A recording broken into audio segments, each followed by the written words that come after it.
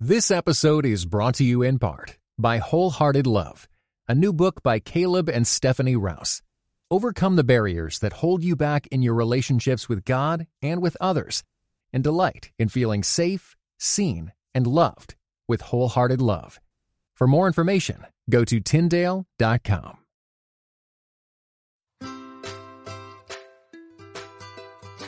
Hey friends, welcome to the Grace Enough podcast. I am your host, Amber Cullum. Each episode, I sit down with a guest to discuss their life journey and how the grace of God has impacted them along the way. After listening to today's episode, I hope you are encouraged that God can use you right now in the midst of your day-to-day life. Yes, it requires daily surrender and trust, but we must remember His grace is enough.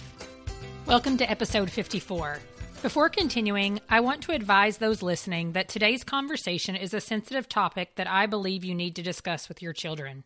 With that said, I would not advise listening to this episode with children until you have screened it first. Today's guest is Nick Stumbo. Nick is the executive director of Pure Desire. Pure Desire exists to provide hope and freedom from sexual addiction. How do they go about accomplishing that, you may ask? Well, by the end of this episode, you will have the answer to that question. Nick shares his story, and we go on to chat about what sexual addiction entails, first steps for someone struggling with pornography, why regular conversations about sex continue to be taboo in our churches, and how to create a safe space for the person struggling to open up. Listen to what Nick has to say about talking about sexual sin among Christians. So men and women get into ministry, and we assume that because they're mature spiritually, they must be mature in their sexuality. Only no one has trained them any more than any of the rest of us. And so we'll ask at our conferences, we'll say, how many of you grew up in a home that talked openly about sexual matters in a positive manner?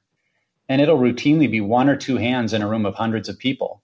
So I think the home is hoping the church is talking about it. The church is hoping the home is talking about it, but really no one is. And so it really keeps us all isolated in feeling like I must be the only one here. Because the crazy thing is, we can hear those stats, but we still think that, well, that must be somewhere else. And we look around our church and it looks like, man, these seem like people who have it together. I've heard them pray. I've heard them talk about their families. They don't struggle. So what's wrong with me? And I really honestly believe this is one of Satan's master strategies, that he wants to inflict everyone with the same disease and yet somehow convince them that their unique version of it makes them uniquely bad. So we don't talk about it because there's shame around it. There's always, I have found this, there's always a particular piece of someone's story that does feel, for whatever reason, shameful or dirty or worse than others. And I think that's the little barb that the enemy uses and says, well, you know, you've struggled with this though. And if you brought this part up, you would be rejected. After listening to today's episode, I hope you are more educated about sexual addiction and willing to reach out to Pure Desire Ministry if you are struggling or are the spouse of someone struggling with any form of sexual addiction. Good afternoon, Nick. Thank you so much for being on the Grace Enough podcast today. Yeah, glad to be a part of it. Thanks for the invite. Absolutely. Well, as we get started, if you'll take a minute and introduce our listeners to yourself, your family, and tell everybody a little bit about what you do. Yeah, my wife and I live in Gresham, Oregon, which is just an eastern suburb of Portland. We've been here about 3 years, and prior to that, I was a pastor for 15 years, just about an hour north of here in Southwest Washington. We have 4 kids, 2 girls and 2 boys in age from 15 down to 7. My wife's a full-time grade school teacher, and I am the executive director at Pure Desire Ministries, a ministry that was founded by Dr. Ted Roberts. He wrote the book Pure Desire in the late 90s, and then the ministry became its own nonprofit only about 11 years ago. And now Ted and Diane are both in their mid-70s and have transitioned out of the leadership role and handed it off to me and our team. And so they're still a part of what we do, but we're trying to take the message of hope and healing that really they began and take it to so many more people because of just the great need that's in our world. Well, and that's what we're going to talk about today is the ministry of Pure Desire. And so as we really get into that, will you share a little bit of your story with us, just how you came to know Jesus and really what led you to working at Pure Desire? Yeah, for sure. I joke with people that this is not the kind of job that any 6-year-old kid in their driveway shooting hoops thinks, someday I'm going to grow up and manage a Pure Desire sex addiction recovery ministry. It's no one's dream. And I think you'll find, though, in this ministry, it's it's become personal. It's become our story for so many of us. And so by God's leading and direction in our lives, this is what we end up doing. For me, I grew up in a Christian home. My dad was a pastor, so actually I became a third generation pastor. His dad was a pastor. We lived in rural Wyoming, and if the church is open, the pastor's family is there. So twice on Sunday and once on Wednesday. And really, most of that was very healthy and positive because I saw the value of that culture, the strength of family, of good values, spending summers at summer camp and family reunions and family camps. And it was the world I grew up in. And so I gave my life to Christ at a very young age, where you feel like this is just what we do. It's who we are. We love Jesus and we serve him. And as I grew, there's obvious challenges to that. Although I would say I never went through really any stage of rebellion because I always knew Jesus was real and the only way to salvation. And so felt a call into ministry probably in my junior, senior year of high school, and went through Bible college, seminary, all of that. But the other thing that was occurring in my life that occurs for so many men and women is that at a young age, before I really knew what to do with it, I was introduced to sexual content. And at the time, it was at a friend's house at about 10 or 11 years old, where his parents were watching an inappropriate movie, not a porn film, but definitely something more mature than I had ever viewed, and sex acts taking place that were foreign to me. And my little brain responded to it the way God has designed our brain to react to that, which is a sense of curiosity, of intrigue, of drawing, even maybe to some level of bonding to what you're seeing, of I'm wanting to see more. And yet at the same time, this repulsion of this is wrong. I can't tell my mom and dad. I don't know what I'm doing. And so because of that, sex comes into your life, or came into my life, in a way that was both secretive and shameful.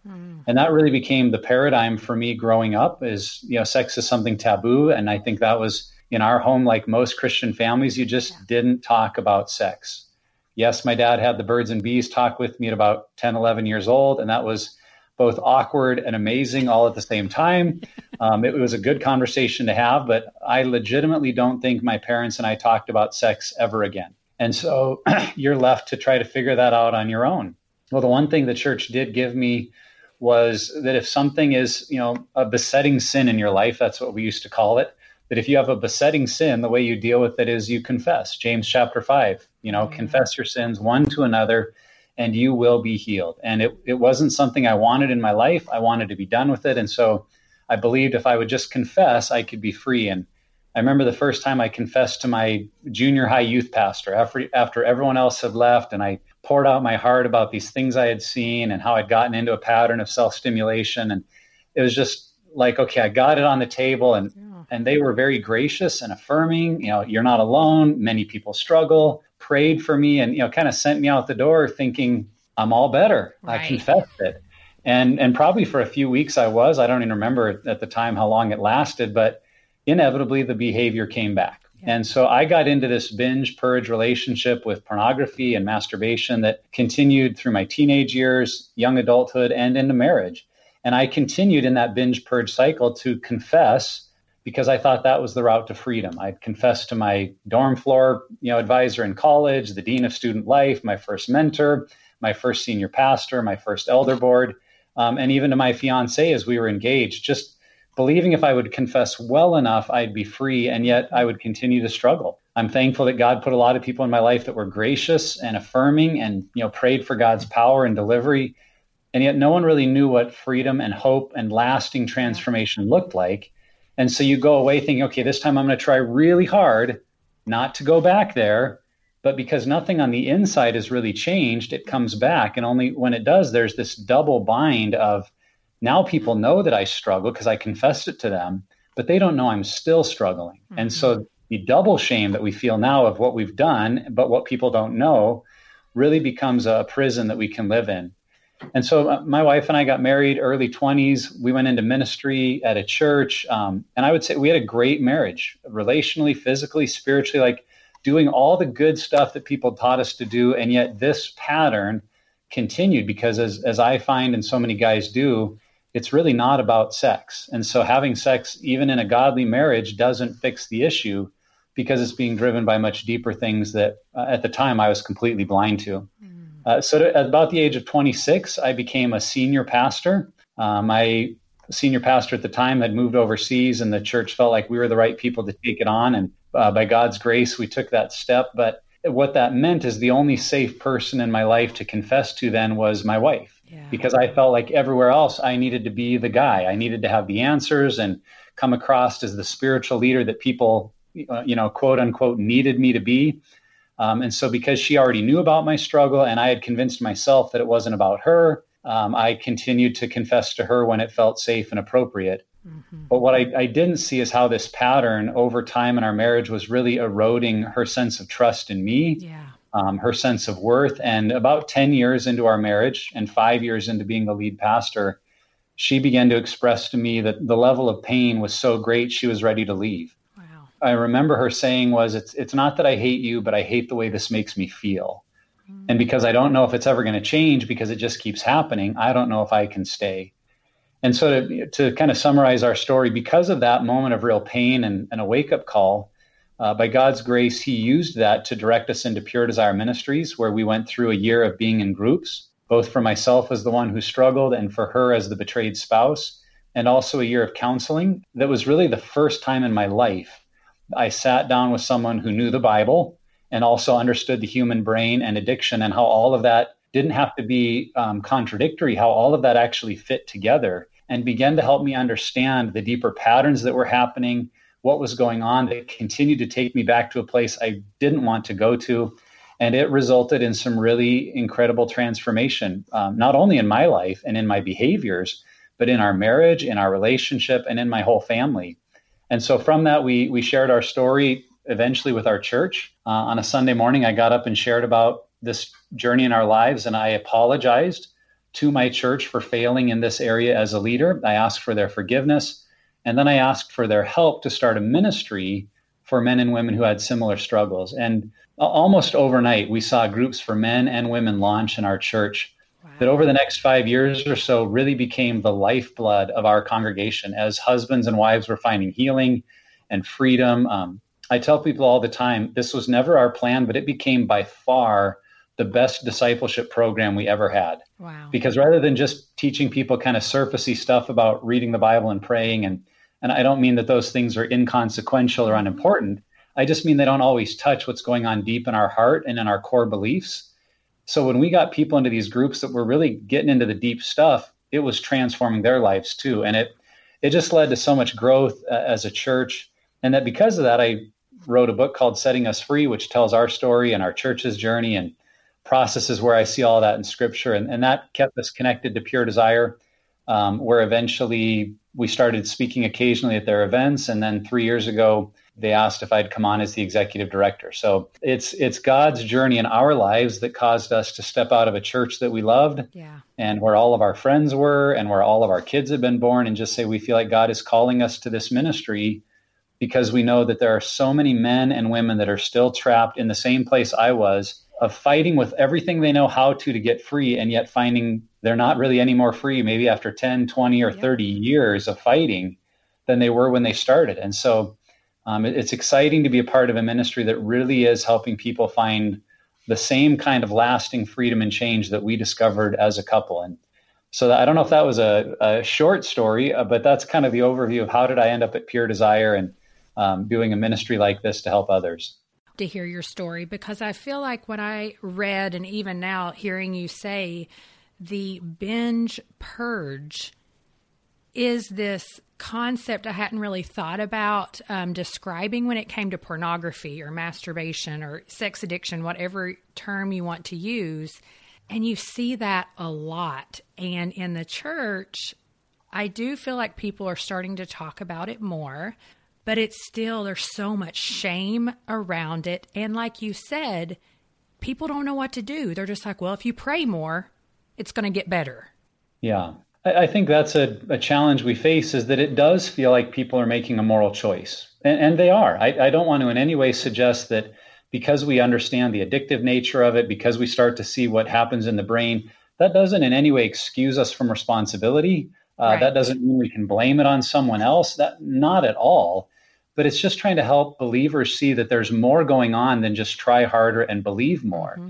Because the way I kind of describe it is the illustration of an iceberg. that if you look at our human behaviors, it's like an iceberg, that the behaviors are only what you see above the water. But what's driving our behaviors below the water is our thoughts and our feelings. And even deeper than our thoughts and our feelings are our core beliefs. Mm-hmm. And so what happens in the church, we just see someone's behaviors and we say, stop that.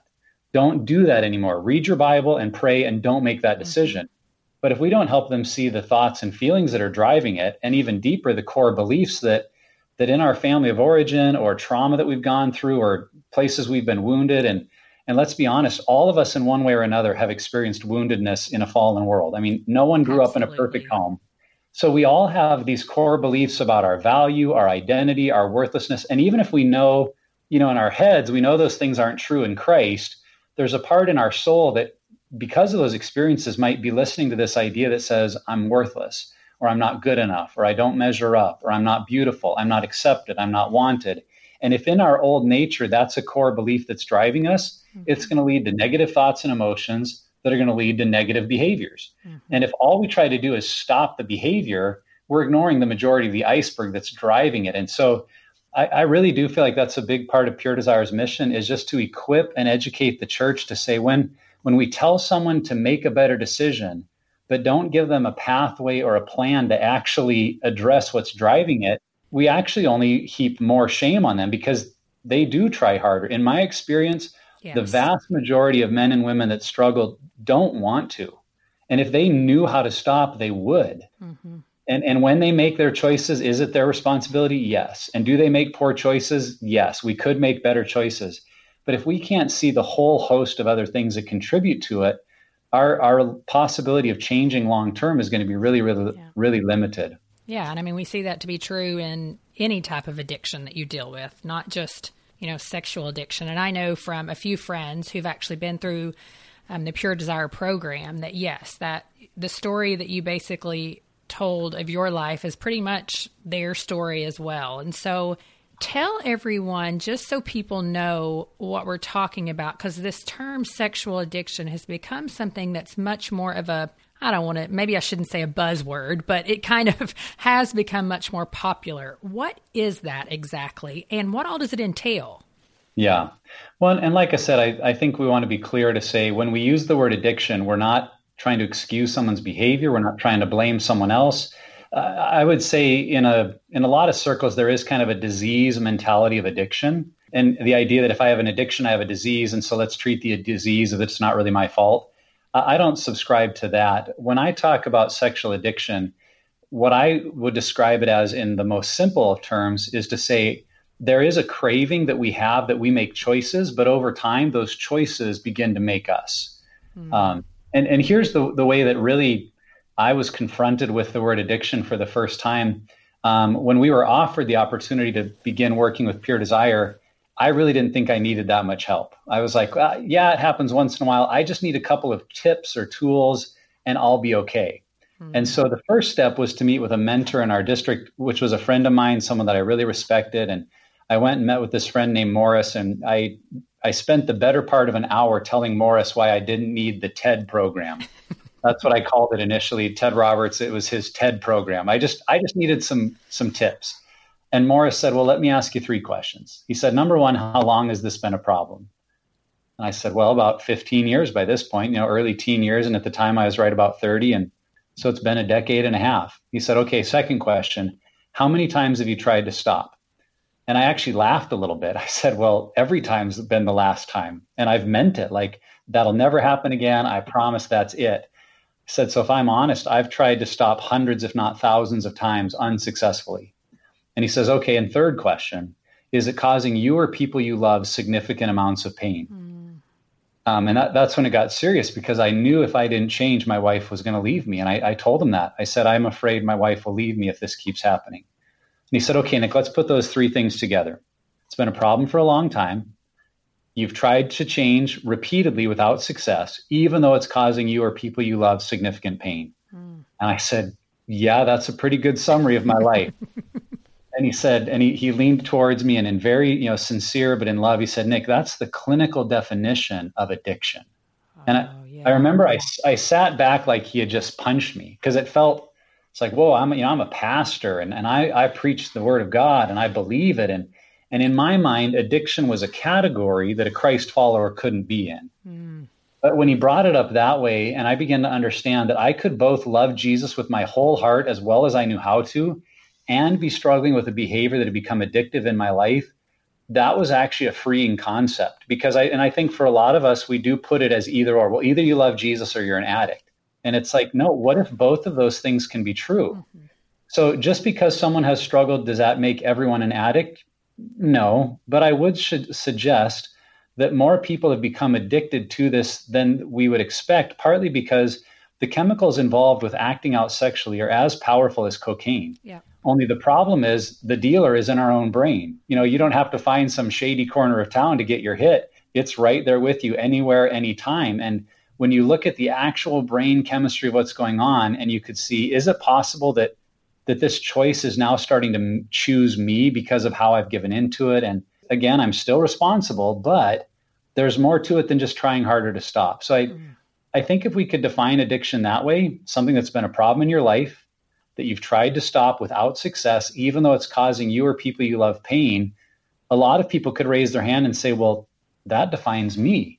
And if we can embrace that idea that addiction isn't a category, addiction is just defining a trait or a characteristic of what's going on in our life, then maybe we can bring the seriousness we need to actually change the behavior. Because if we just think it's a bad choice I'm making, then I go and just keep trying harder not to make that choice. That's right. If I'm willing to admit it's become addictive in my life, then I can see there's probably some deeper work that I'm going to need to do to get free of this. Yeah. Yeah, that really helps me even just to think about it in that way.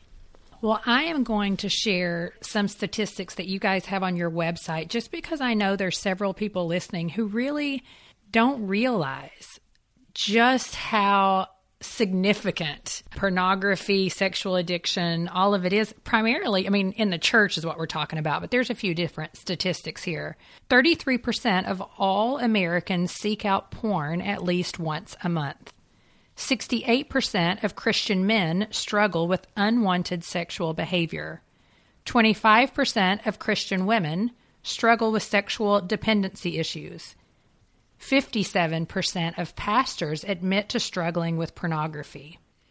And 30% of pastors report they have had an affair or a sexual encounter with a parishioner. So with all of these statistics, why do you think porn, masturbation, and sex is still so taboo in our churches that we just don't want to talk about it? Yeah, that's a really great question, because I think the stats, whatever research you look at, is really becoming undeniable. Absolutely. The magnitude of the problem. And yet I think the truth is the parents and the home have not been equipped how to talk about sex. And so neither have the pastors or the leaders. I tell people all the time, I did over 8 years of Bible college and seminary. And in those 8 years, I can remember one 15-minute conversation about our personal sexuality in all of those years. Wow. Now, yeah, there were some opportunities peripherally at Bible college and groups that got involved in, but even those were just student-led. So men and women get into ministry, and we assume that because they're mature spiritually, they must be mature in their sexuality. Mm-hmm. Only no one has trained them any more than any of the rest of us. And so we'll ask at our conferences, we'll say, how many of you grew up in a home that talked openly about sexual matters in a positive manner? And it'll routinely be one or two hands in a room of hundreds of people. So I think the home is hoping the church is talking about it. Yeah. The church is hoping the home is talking about it, but really no one is. And so it really keeps us all isolated in feeling like I must be the only one here. Because the crazy thing is, we can hear those stats, but we still think that, well, that must be somewhere else. Right. That's not me. And we look around our church and it looks like, man, these seem like people who have it together. I've heard them pray. I've heard them talk about their families. They don't struggle. So what's wrong with me? And I really honestly believe this is one of Satan's master strategies, that he wants to inflict everyone with the same disease and yet somehow convince them that their unique version of it makes them uniquely bad. So we don't talk about it, because there's shame around it. There's always, I have found this, there's always a particular piece of someone's story that does feel, for whatever reason, shameful or dirty or worse than others. And I think that's the little barb that the enemy uses and says, well, you've struggled with this though. And if you brought this part up, you would be rejected. And so we don't talk, and the person next to us doesn't talk. And there's a culture of silence instead of a culture of vulnerability and openness. And I really think that's one of the things we try to work so much with churches and families, is to say, if you want to have a healthy home, because that's driving a lot of people to say, what about my kids? They're worried about cell phones and tablets and accessibility. Yes. Like, how do we get healthy kids? And in a gentle yet loving way, we try to turn the question to say, well, how healthy are you? Because you're not going to take your kids to a place you haven't been to. That there's not some magical training you can give your kids if you're not also learning to be open and vulnerable. And that doesn't mean you've got to be open with your kids about things you haven't told other people. But that means the best thing that parents can do for their kids is to deal with their negative sexual history. Because as they deal with their brokenness, they become equipped to turn and start having conversations with their kids, not out of shame and regret and awkwardness. Because let's be honest, most families that do have the sex talk, it's this weird one time in a lifetime, maybe a weekend thing that, dad is nervous or mom's sweating and not sure what to say. And it only reinforces that sex is uncomfortable and weird and different, versus if I'm okay with my sexual history and being able to talk about it and express, where did I go wrong? Where did I make bad choices? Where did I meet God? How did he help me? Then I can normalize the conversation.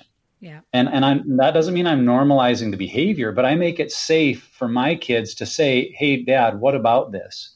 Why did this happen? And I didn't ever bring those things up with my mom and dad. Now, did they ever say, don't talk about that? No. But there's something inherent in us that I think feels like, I don't know if this is safe to talk about. Right. So unless we have a parent or a leader in our home who's saying, hey, this is a safe place to be real, we're not going to bring it up. And I think that's really where the change has to happen in the church, is families that are okay with talking about it in the home, because then that becomes part of church culture, and all of us can begin to experience some new freedom together. Yeah. I mean, hearing you talk about that with home and families, I have a 9-year-old, and when we first started talking to him about sex and what that is, so many of my friends were like, already? And I'm like, yeah, I mean, the statistic is that they're going to get exposed for the first time by 9 years old. Yep. And so, yeah, we've had these conversations, and then, other things happen, like my son would start asking, well, why was the door closed, Mom and Dad? And, my small group people would be like, oh my gosh, what did you say? And I'm like, I said exactly what was happening. I mean, there's no reason for my kids to feel like Mommy and Daddy aren't involved intimately while they're around. And it just makes people so uncomfortable. But because of some past experiences in my own life, the lack of conversation when I was growing up, I just have said, I refuse to act like this is something that doesn't go on in our home. It's good. Yeah. And I want you to know the difference between good, healthy, and, bad choices and unhealthy. Yeah. Yeah. The way I encourage parents and people to think about it is that someone will create the framework for sexuality in your kid's life. And if you want to wait until they're exposed to then start having conversations, you're basically saying, I'd rather let media or movies or the world create the framework, and then I'll try to help them understand it. And I say, no, that's totally backwards. Right. That our kids, and we even encourage as young as first grade, because once you're in grade school, the things you're going to hear a fifth grader talk about, I mean, who knows? And it's younger and younger, that in age appropriate ways to start to have comfortable, normal conversations about their body parts, and use the actual words and talk about the functions, and not act like it's this strange. And we're talking about God's creation of our body. He made it that way. So not to be shy, but just create this language of, we talk about this. So that then when our kids go to school and maybe someone mentions the word masturbation or pornography, they're like, oh, I remember Mom and Dad talking about this. Totally don't remember what it was. I mean, because that's the truth. At 6, 7, 8 years old, remember, they don't have shame or this awkwardness about it. They're just curious, like, what is that? Yes. And so if they feel safety to come home and say, hey, this came up at school, or a friend said something, what is this? Not out of shame, not out of secrecy, just knowing that Mom and Dad are safe, then we get to help keep building that framework, because we've helped start the foundation. So I think if you're a parent of kids, who are already in their teenage years, they're maybe freaking out right now, like, oh my gosh, I've blown it. It's too late. Right. The other thing I use is the story, the old illustration of what's the best time to plant a tree?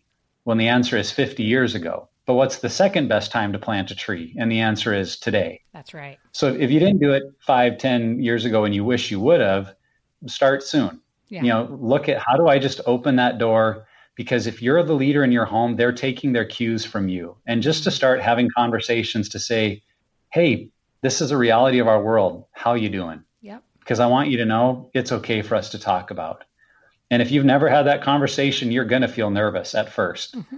But if you can just take a deep breath and say, this is okay, I want to make this a normal conversation, I think your kids will learn a lot from that. And it'll open some really good doors of ongoing conversation.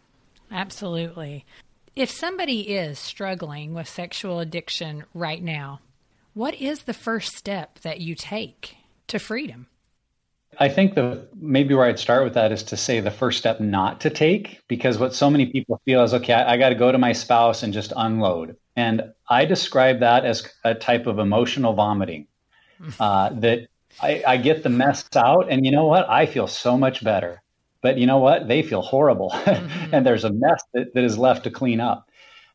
What I would encourage that person is you are not yet ready to go to your spouse in a fair, completely honest, open way and begin to share that. Now that step does need to happen eventually, but that's not step one. Step one would be to go to a friend or a pastor that you trust to have a spiritual foundation and to open up this part of your life and say, I've not been very honest and I need help. And would you just listen and help me understand where to go next? And hopefully that person can direct you towards some next steps. At Pure Desire, the thing that we're so passionate about is believing that healing happens best in community. Yeah. What I talked about in our healing journey, it wasn't just the counseling, it was going to a group of other men, and for my wife, other women that were going through a similar journey and beginning to tell the whole story of my life. And honestly, I had never had that, where I could go and just talk about everything that had happened to me, things I had done, and hear other men do the same and understand where it was coming from. And so that's really a second step that you're going to need a group to process with. Mm-hmm. If you're struggling with sexual addiction, you're going to have an intentional plan. And the other thing I would say, it's not just an accountability group, because that's one of the things I think the church has really gotten backwards is we create accountability, which really just becomes a glorified performance group where we show up every week and say, well, did you mess up this week? No. Did you? No. Did you? Well, yeah, I messed up. So we pray for Larry because he messed up. And we tell Larry, hope you have a better week. See you next week. But if we're not really working on a process of change or understanding where it comes from, we're just going to stay in that same pattern. So finding a group that's actually walking through some material, and that's what Pure Desire provides is curriculum. Yeah. We have over 750 churches that are using our group material for men, for women, and whether they're the betrayed spouse or the one who's struggling, it's to get involved in a group that's walking through an intentional process of healing and of change. So those are the two things I'd say. Find someone safe to start to be honest with, but then recognize your next step for healing will be to find a group, to get in community. And then from there, depending on the level of struggle or how bad things have gotten in the home, counseling may be needed. Yeah. We find that about 30% of people in group also need the help of a counselor, a trained professional. And I would add trained specifically in the area of sexuality, because you can go to a great church counselor, marriage and family, and they might have some direction, but there really are some unique challenges to sexual addiction that I would encourage you to find someone. Pure Desire has a team, but there are many people that are licensed through CSAT, Certified Sexual Addiction Therapist, that really can do some good work at getting into the specifics of your story. So those three things, safe person, group, counseling, and as you start to get traction, that's when you're going to be equipped to actually go to your spouse and say, honey, I need to be open with you about the truth of my past, but here's the steps I'm going to be taking, and I want you to be involved in this journey with me. And I guess the last thing I'd throw into that is most people, their spouse already knows something. Yeah. So if you can start moving towards your healing, they're going to see that, and that's going to make any subsequent conversations go better. Because if you're actually working on it, it's going to give them hope that something can actually change. Yeah, well, and if someone gets on Pure Desire's website, can they, are there tools there that will point them to, yes, somebody's using the curriculum in your area, or there's a group going on in your area. Are those tools available on the website? Yep. If you go to puredesire.org, on the front page, you're going to see join a group. And if you click to join a group, there will be two paths, either finding one in person. And if you type in your city and location, it'll bring up a map of any other churches or groups in your area. Or the other path is we have online groups. Now, the online groups are led by certified, trained leaders. And so there's a cost to those groups because the leader is being compensated for their time. Mm-hmm. But because those happen online, you can join literally from anywhere in the world if you have a reliable internet connection and be involved in a group that's walking through a Pure Desire workbook. And that would be true for men and for women. That's awesome. Well, another question that a friend of mine who has, like I said, walked through this journey had asked is, how can a woman create a safe environment for her husband to communicate his struggles? Yeah, that's a great question. I think it takes a lot of courage on the part of a wife to be the one who initiates, because I think many women do live in a sense of naivety of, oh, I'm sure he's not struggling, or they'd rather just not. They're maybe afraid of what they'll find, so they don't ask the question. But I think a wife could really help creating an environment of vulnerability and honesty by going to a husband and saying, I don't expect you to be perfect. I don't, in any area of life, I know that perfection is not a reasonable request, but I do think growth and health are reasonable to expect. And if you're struggling a lot with lust or pornography or masturbation, I know that's not only is that not healthy for our marriage, but that's not healthy for you as a person. And I would much rather be a part of seeing you and us get healthy than have you hiding stuff because you think I need you to be perfect. And that might feel like, oh, am I giving him permission to struggle? No, I think you're giving him permission to be honest, with the expectation that, as in any area of life, if we were engaged in something that was unhealthy for us in our marriage, why wouldn't we pursue growth and health and freedom? And so for a wife to say, I want to see you get healthy, I encourage you to join a group. Now, then there does come a layer where you'll probably hear from spouses on this, because they'll say, well, what if my husband won't engage? What if he won't, he doesn't think it's a problem? Well, I really would encourage you to reach out to our women's groups coordinator at Pure Desire or others on our team here, because that's actually fairly common. And I think there are some steps a wife can take even then, because it is fair. Here's the thing I'd say to wives that are listening. It is fair for a wife to expect that she should be the only one for her husband. God designed her brain for exclusivity. Amen. And the one thing I'm hearing more of that I would want to just confront is a response that says, well, as long as it's not other women, if it's just porn, then I'm just going to turn the other way. And what I find for so many women is that's actually more of a safety mechanism, that they're just going to kind of shut off caring or being engaged because they don't want to be hurt.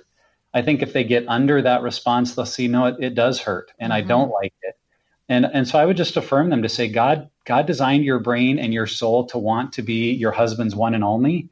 And it is fair for you to ask that of him. And if he's not willing to make you his only desire and be moving at least towards health, I think you need to be more realistic about what kind of relationship you can have, and to not just continue. The other thing I would say to wives, and my wife, if she was on this with me, would be the first to agree and say, you can't be the one that fixes your spouse. Yeah. It's very kind of you to try to be more responsive sexually, to try to take care of his needs. That's very thoughtful and kind, but just be aware that's not going to fix them. In fact, in some ways that may actually play into their addiction. Now, I think a healthy relationship does involve a husband and wife being aware of one another's needs, yes, and being responsive to each other. But if we get it into our mind that, well, if I'm just responsive enough sexually, I'll fix him, it's not going to happen. And if anything, you'll probably only further his sense that this is about my pleasure, getting what I want, when I want. And if he's not getting help, you're going to become part of the problem. So just for wives to be aware of that, it's not your responsibility to fix his problem by being available to him. So yes, women can contribute to health by working on their relationship, on being healthy themselves. And I don't mean like becoming physically healthy. I just mean two healthy people together are going to be the best relationship ever. Right. And so if you're really hurting and wounded by what your husband is doing, the thing I always say to that spouse is start working on your health, because you could join a group for women who are feeling hurt and betrayed and wounded. And when you hear other women sharing their story and starting to find hope, you're going to start to get some traction for yourself, and you're going to know how to start talking to your husband and what kind of things to say that to not just trigger them or make them angry, but how to express your needs, your desires for the marriage in a way that really puts the ball in their court. And I think really creates a good likelihood that they'll respond favorably and say, yes, I want that kind of marriage too. And I see the work you're doing. I'm going to do some work as well. So those are just a couple of initial thoughts in an area that, I mean, I could talk for days about. I know, right? Well, and as I hear you talking about just the addiction aspect of it and how, you know, it can sometimes make them worse, that's where just a little bit of an understanding of neurology does come into play, because the neural pathways in our brain, they are etched so deep that it takes a lot of time and undoing of those pathways to make new pathways. And that is, I mean, that's where you pray. It doesn't work. That isn't bad, but that's not what's going to put you on a healthy track.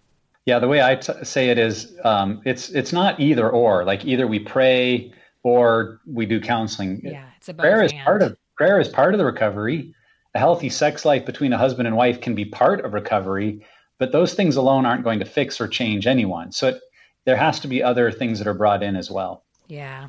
We talk a lot about how community is a great place to really deal with brokenness and hurt and pain and betrayal. But how do we actually do that in marriages? So now things have been exposed. People are on the right path. Like, how do we support one another in marriage when betrayal is a part of the story? Yeah, that's a great question, because I think there's a reality that the one who is struggling, there's some things they need to do that they can't do with their spouse. They need to get into a group with other people who struggle. They need to do some work. They may need to go to counseling. And at the same time, the betrayed spouse is going to need to work on their feelings of betrayal and learning to trust again and being in a group for them. But there is a coming together to say we also have to deal with the marriage and the relationship. And one of the most powerful things I found in my recovery journey for my wife and I was our need to really learn to connect emotionally and to understand what true intimacy is all about. You know, intimacy is not sex. That's one of the unfortunate things our culture has taught us, that sex equals intimacy. But it's very possible to have sex without intimacy, and it's possible to have intimacy without sex. Yes. The two are not one and the same. Intimacy is really a place of being fully known and knowing that I'm fully loved. So in my marriage, I realized I was performing even for my wife in terms of trying to be the good husband, act like things were okay. And I didn't really know how to share my deeper emotional life, the things that were irritating me at work or driving my emotions. And one of the things we began to connect around was something, a tool we use in our groups called the FASTER scale. And the FASTER scale helps you understand, it's an acronym for the path we take down to relapse: forgetting priorities, anxiety, speeding up, ticked off, exhausted, relapse. And if you want to know more about the FASTER scale, we have a couple of podcasts at Pure Desire. Someone could listen and understand that. But the point of that story is the FASTER scale asks you several questions about why do you feel this way? What's driving it? And I just began to share that with my wife every week. So rather than her just waiting for me to, confess if I'd been relapsing or not, instead I began to share more of my heart and my emotions. And that would open up her to share what she was thinking and feeling. And the more we grew in that, we began to understand one another's family of origin issues in ways we never had. We began to understand the wounds that we were dealing with that were driving our current behavior. Because that's the thing in marriage, isn't it? That the current thing that we're arguing about isn't really the problem. It's just what's triggered our deeper emotions and pain. And, so for me, a big issue of mine coming out of my family of origin is a feeling of being disrespected.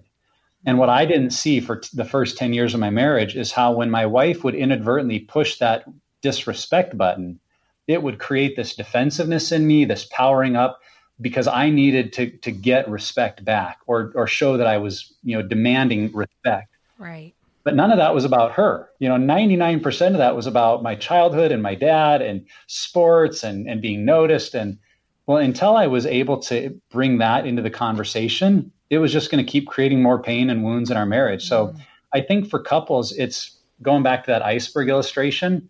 The temptation is to put all the focus on the behavior, the tip of the iceberg. But the best work you can do as a couple is let him and his group really start to face the behaviors. Let you and your group start to face your behaviors. but as a couple really start to get into those thoughts and emotions and those core beliefs.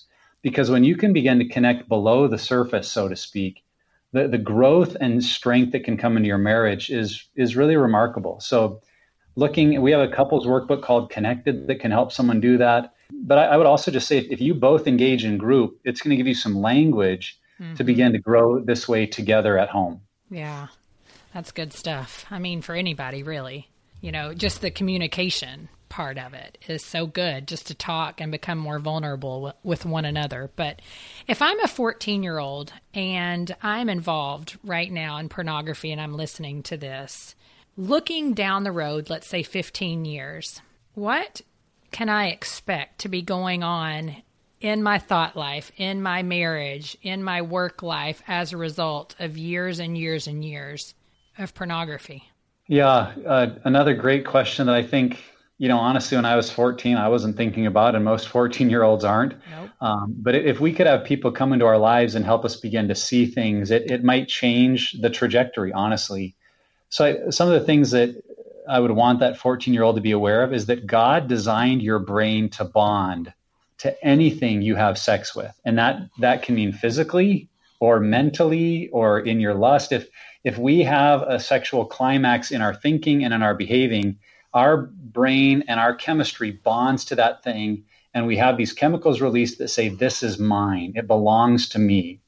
Now, in a marriage, that's a really awesome thing. God actually made our brains for monogamy, to bond to one person. And every time that we're engaged in sexual intimacy, to reinforce that bond that says, this is mine, this belongs to me, this is what I want to connect with.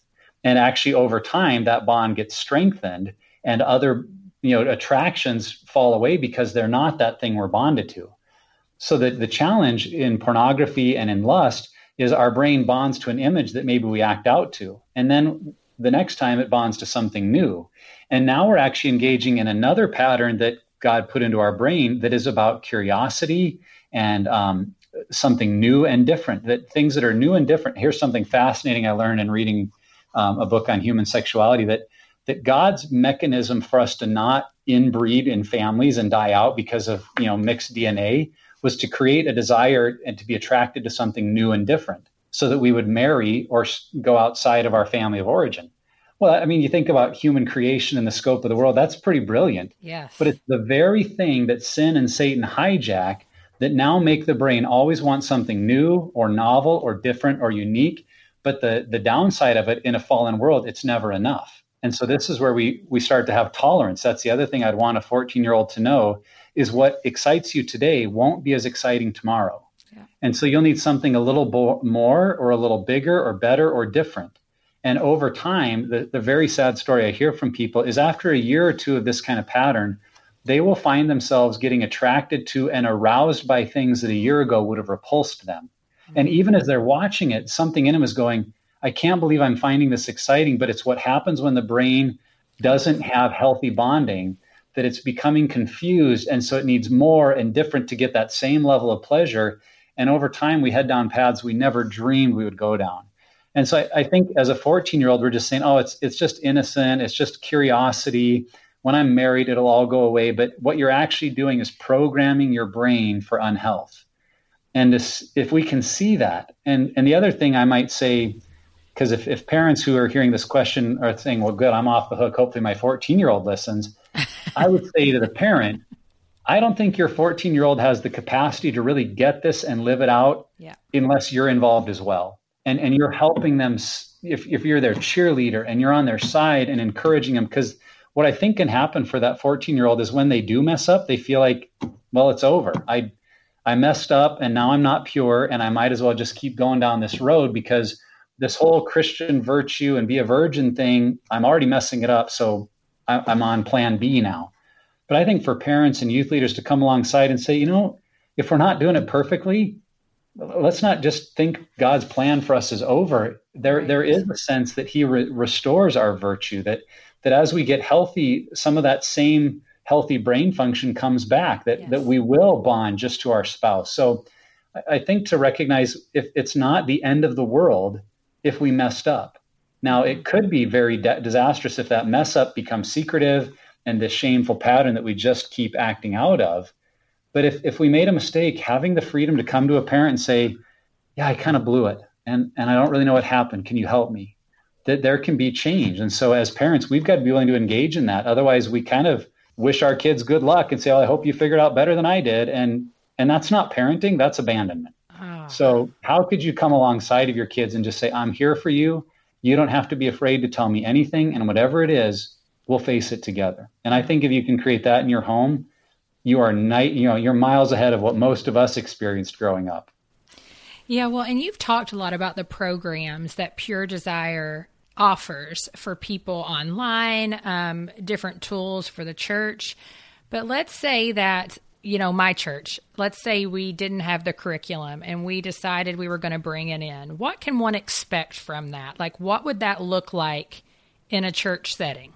Yeah, so one of the great tools that a lot of churches start with is called the Conquer Series. The Conquer Series is designed primarily for men, so that's a tool that often the men will start with. But what I love about it is you can say to all of your men, hey, it doesn't matter if you've ever struggled a day in your life or not. The truth is you've got brothers and sons and friends who are struggling. So let's all come and be equipped. And so the men can see it as, hey, this is for men. Because one of the dangers that churches have is they'll stand up and say, we've got a group for men who struggle. So if you struggle, go to this group, which is then a group that absolutely nobody wants to go to because either I don't want to admit that I am struggling, or if I'm willing to admit that I'm struggling, I don't want other people to know. So if you can create an environment of acceptance and just saying, in our church, it's okay to deal with this, that's what the Conquer Series can help you do. And the Conquer Series is a 10-week DVD class that basically men could watch together in a large group setting and then break into small group huddles to discuss what they're learning and what they saw and what steps they're going to take. And then at the end of those 10 weeks, you offer men the opportunity to identify if this is an area of struggle for you, we want to encourage you to take the next step. And that would be then our group material for men, which is called 7 Pillars of Freedom. And that's going to take men about 9 to 10 months to work through. And when a lot of people hear that, they can feel like, what on earth could take so long? But the truth is, a lot of research has found that brain change, lasting brain change and relationship change is a 2 to 5 year process because we're not just stopping a behavior, we're looking to change the way we do life. Yeah. And so it takes time for men to walk through a process, to understand what's driving them and how to replace that negative process with a positive one. So that's what you're going to learn. On the flip side, the group for women is called Betrayal and Beyond, which is also about an 8 or 9 month group where they're going to walk through issues of trust and betrayal and understanding their own triggers that have caused this to be deeply painful for them. And how I always hear women say, I didn't know how much I would have to work on me. I thought it was his problem. But it goes back to what I said earlier, that the healthier you get, the better equipped you are to engage with your spouse in this process. So that's for betrayed spouses. And then for women that have addiction issues, because that is, as you said, 25 to 30% of women, they're struggling with pornography or might be online, relationship kind of issues or romance novels. We have a workbook called Unraveled that will take them through a similar 10-month process of healing. So these groups don't have to be led by pastors. They don't have to be led by counselors. They're really meant to be led by people who are in the process for themselves and are finding, hopefully they've got a little bit of traction. It's that idea that you want the teacher to stay a week ahead of the class if possible. So they can say, hey, I don't think I'm perfect yet, but I've had a couple good months. I'm making strides, but I'm in this group for me. And they really become more of a facilitator than they are the leader. Exactly. If that makes sense. They're not there to teach the material. They're just there to keep everybody else on track because the workbooks really are the teacher. So if everybody does their work, and that's another thing I would say to expect, this isn't just something you show up once a week, talk about a book and go home. This is something where you take the book home with you and you've got work to do on yourself during the week. And that's what makes the group so valuable is that I come back to the group saying, here's what I worked on this week. Here's what God showed me. Here's what I understood about my past. And as I'm engaged in that work during the week, then the group itself becomes transformational because I'm not just talking about something in the book. I'm actually talking about my life, which is really the goal. So these groups need to be small. Typically, they're 5 to 7 people at most so that everybody has time to share. And they can be very self-perpetuating because typically the people that are in the group 1 year, the next go around become the people that want to lead the next group. So that's the other thing I try to encourage churches to see, that this doesn't have to be a staff-led process. if you can just equip a few leaders and provide space for it, the groups become self-sustaining and self-multiplying. As men and women get healthy, they become your next round of leaders, and it just keeps growing from there. Well, Nick, I am so thankful for your time today and just what you're doing through Pure Desire with your whole team there. I know because I've been personally, impacted from close friendships that this is much needed, and that the work that you guys are doing truly is, transforming lives and families. So thank you so much. Yeah, it really is a privilege to be a part of it. I mean, it's hard work, but on the flip side, I get to see almost every day the way God uses our stories of brokenness to help other people really see that there's hope and there's freedom. Because I think, again, that's one of the other tools of the enemy. He wants to convince people there's no hope. You can never change. Just do your best to manage it because everybody struggles.